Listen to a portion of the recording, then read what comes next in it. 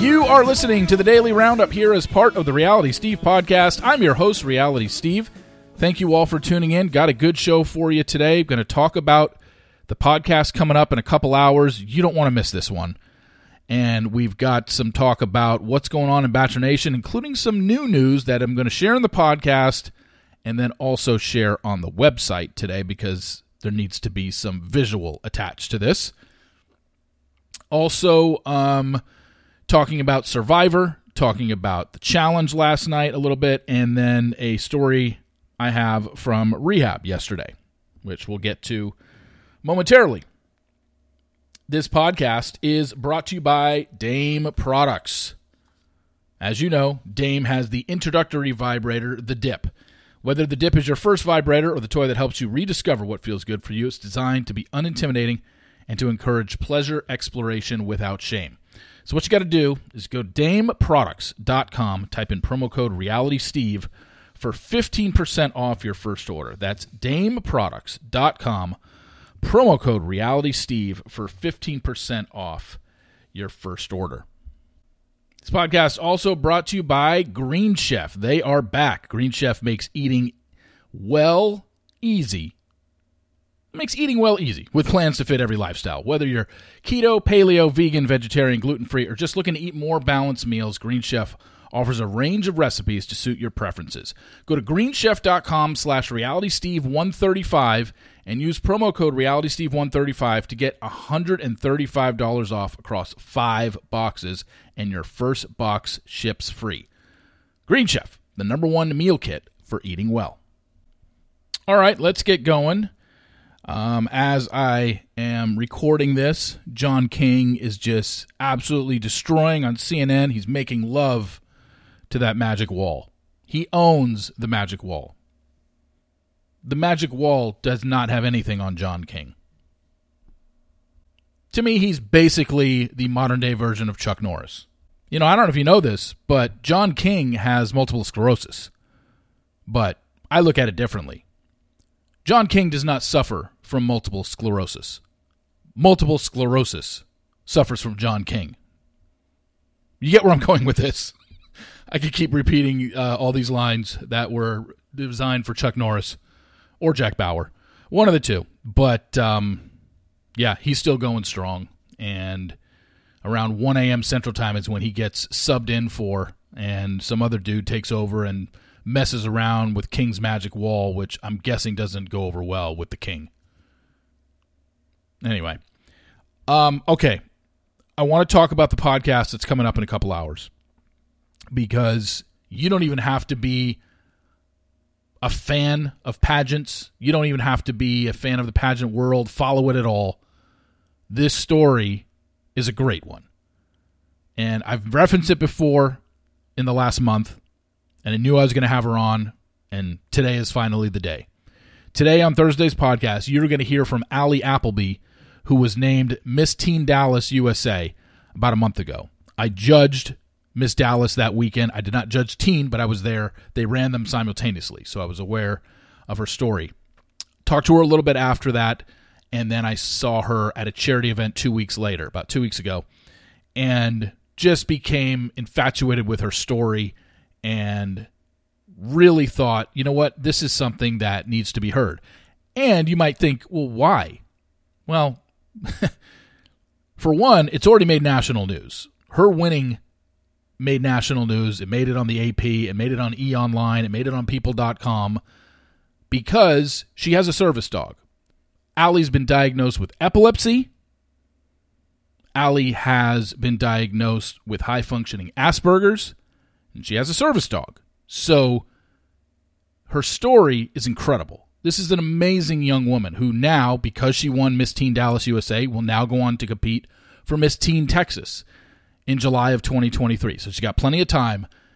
And I just want you to take the time to listen to her story today because it's amazing. And there is some negative stuff in there in terms of what she's had to deal with. Having a form of autism, having epilepsy, the way she's treated, the way she has been treated, the way she's been treated since she won a month ago. It's a fascinating, fascinating story. I hope you all tune into this. And you know what? If you could do me a favor, if you do listen to this, I'd appreciate it if you reached out to her, if you feel the need to. Not everybody, I get it. You don't want to, contact strangers or whatever. I get it. But I think once you hear your story, I think you will be moved. And if you feel the need, send her a DM of encouragement on her Instagram. She is public. Her Instagram is Ali_Appleby_. So 2 underscores in there. ALI_APPLEBY_. And, tell her you heard her on the podcast and you really like her story. Whatever. However you feel that she reached you. Because there's no way you can listen to her today and not feel moved in some way, shape, or form. And if you don't, you've got a cold heart or something. I just don't know how. This is an incredible young woman, and I knew I was going to have her on, and I'm so glad we finally got her on, and I really hope you enjoyed it. So that'll be coming up in a couple hours, so please be on the lookout for that and check that out. As for Bachelor stuff, I'm starting to hear more and more. I don't know who went home on the Final Four rose ceremony. Your Final Four is Gabriella, Charity, Ariel, and who am I blanking on? The blonde one. I know you're all screaming at me. I'm going to get my phone out. Gosh, I'm so bad at this.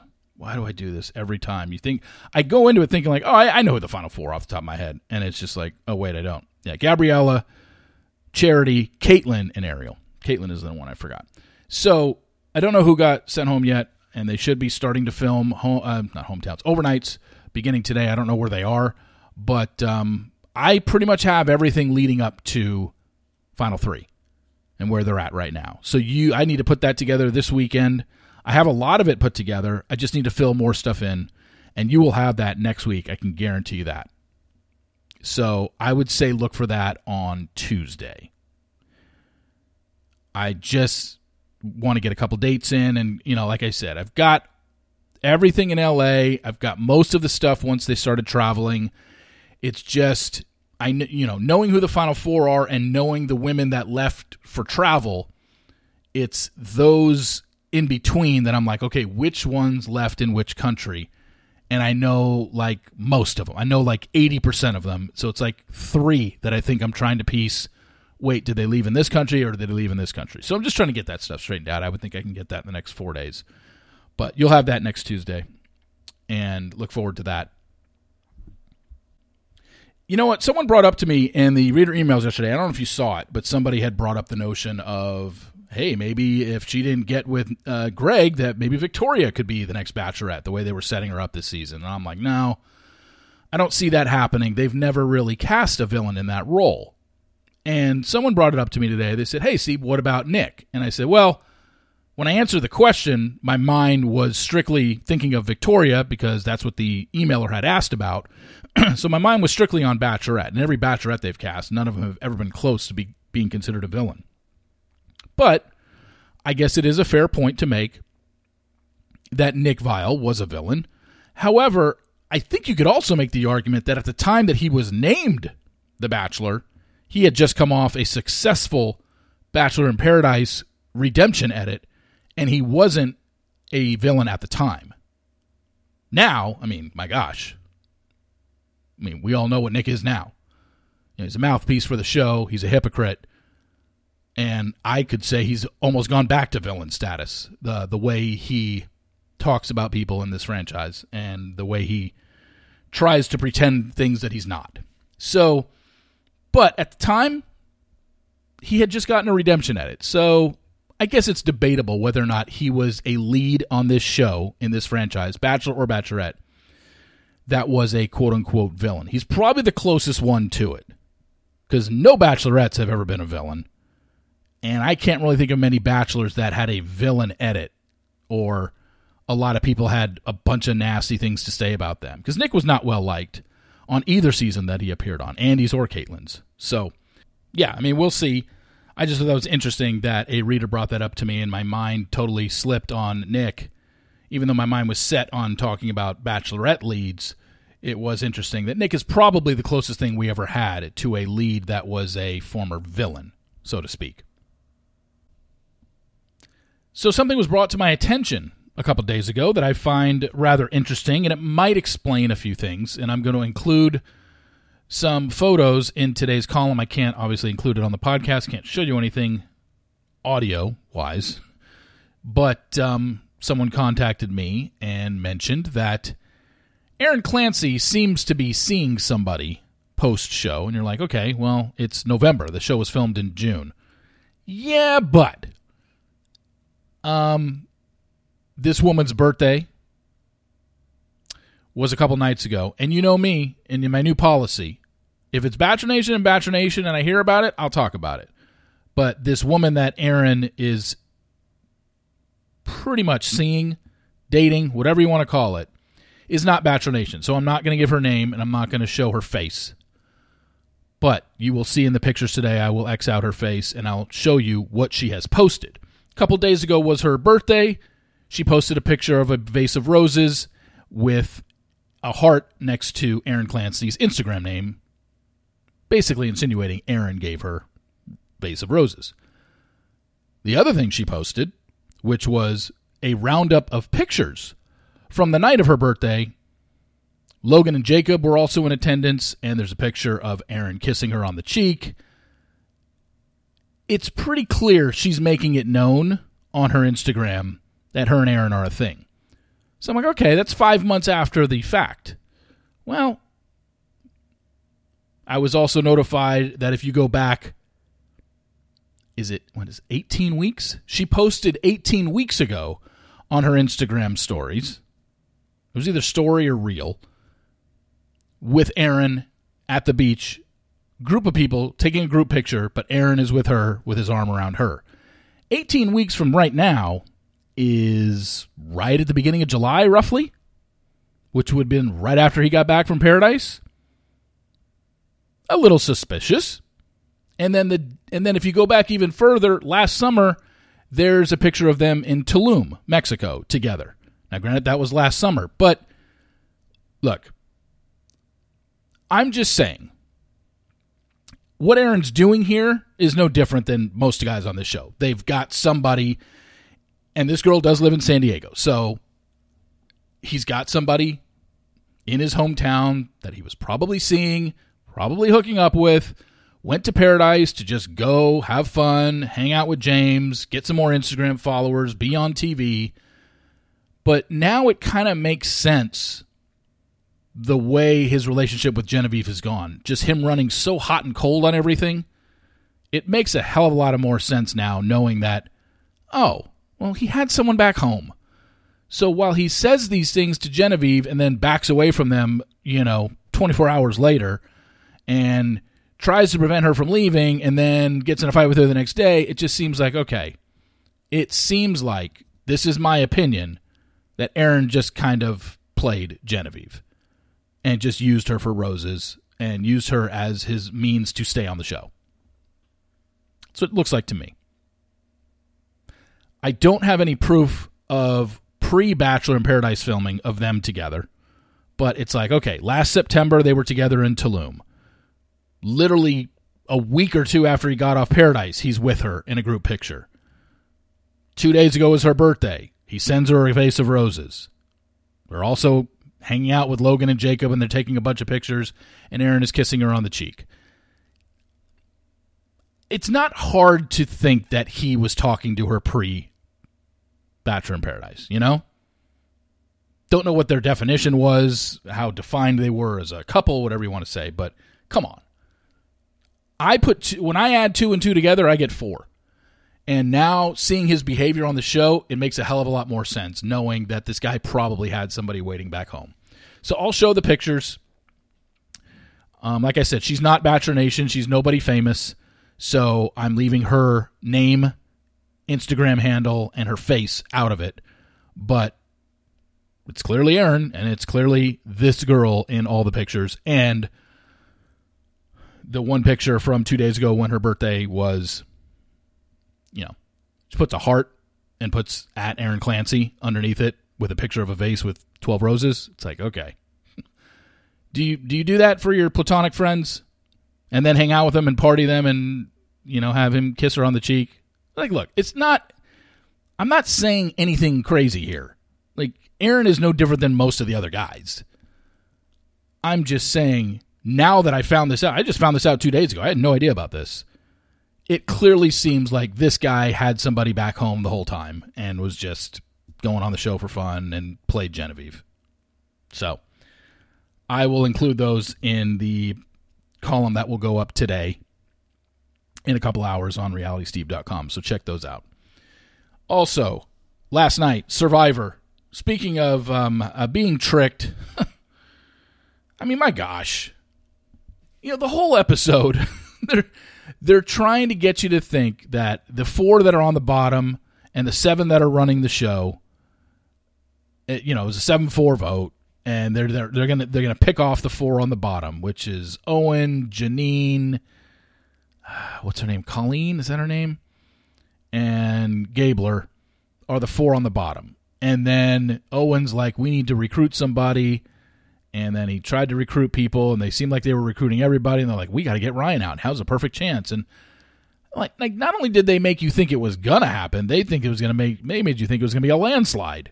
And then the vote happens, and it's 9-2 against Janine.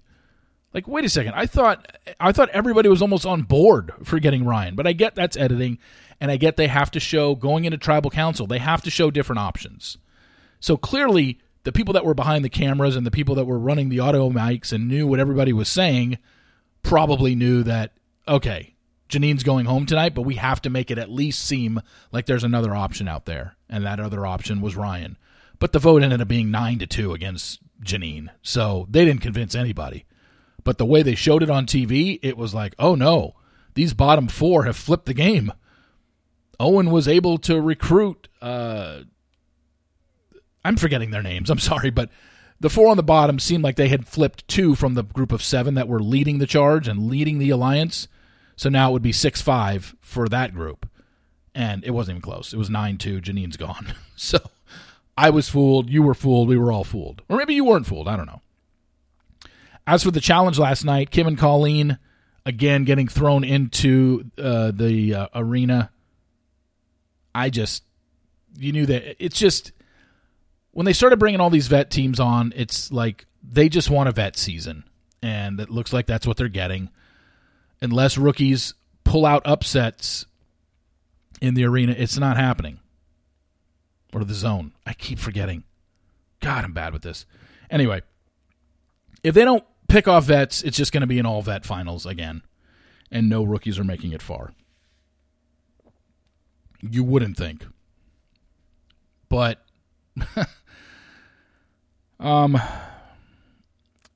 Michelle is probably in trouble. She will now be a target for sure, because you don't want to get on Laurel's bad side, and Michelle clearly is. So, assuming Michelle doesn't win the daily challenge next week, I'm guessing, even if Laurel and Jack don't win it, they probably have enough friends who are putting Michelle in. So, look for that next week, because you know it's coming. And one final thing to talk about in regards to, I had an interesting sighting yesterday in my rehab.